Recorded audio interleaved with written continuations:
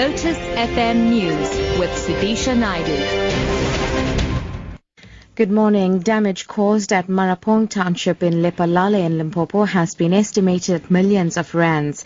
The wreckage of 21 torched buses are still blocking the main street. Commuters are stranded. A group of disgruntled former construction workers at Eskom's Medupi power station allegedly torched the buses, a satellite police station, and partly damaged a library last night. Rudzani Chivase reports. The situation is calm but tense.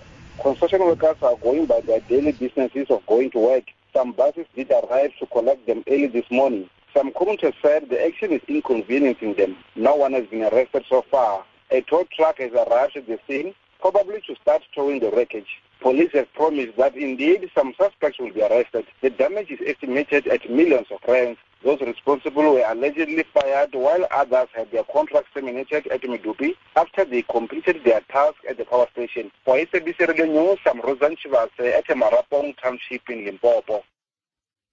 COSATU has turned to the national soccer team to press transformation. The Labour Federation had criticised the Springbok selectors for failing to choose more black rugby players and is now laying into Bafana Bafana.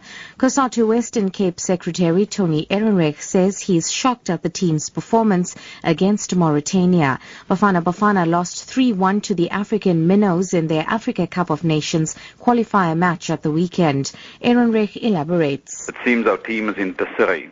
And so we're going to insist that an urgent action plan be put in place to improve the lot of Bafana. But we also need to look at the issues of transformation and the coaching staff generally to make sure that we can improve the game of what is essentially the national sport of South Africa that's now falling apart. Deputy President Cyril Ramaphosa has emphasized the importance of prioritizing sustainable management of forests as the world confronts global warming. He addressed delegates at the 14th World Forestry Congress in Durban. Ramaphosa called on the delegates at the Congress to amplify the significance of forests in mitigating the harmful effects of climate change ahead of COP21 in Paris later this year. This World Forestry Congress is well placed to ensure that the role of forests as the planet's carbon sink is fully understood and acknowledged. The sustainable management of our forests is therefore critical as we confront global warming.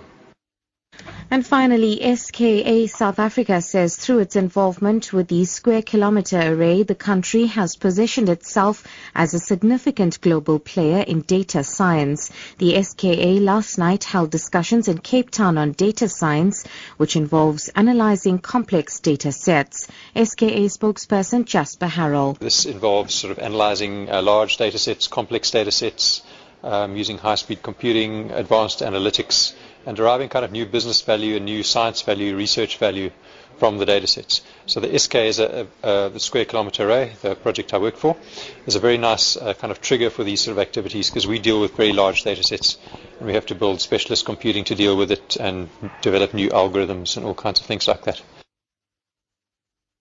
Top story: damage caused at Marapong Township in Lephalale and Limpopo has been estimated at millions of rand. For Lotus FM News, I'm Sudisha Naidu.